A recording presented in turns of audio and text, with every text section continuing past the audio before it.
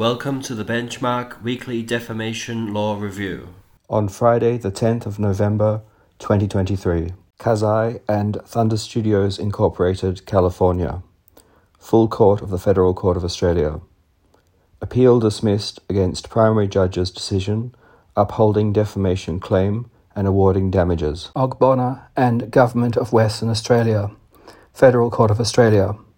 Unsuccessful defamation applicant seeking leave to appeal was restrained from communicating with the respondent or its lawyers, except through appropriate channels. Tucker and McKee, Federal Court of Australia. Court declined to extend defamation limitation periods to the extent needed, as the applicant had not adequately explained his delay from the date it became reasonable to commence proceedings. Thank you for listening.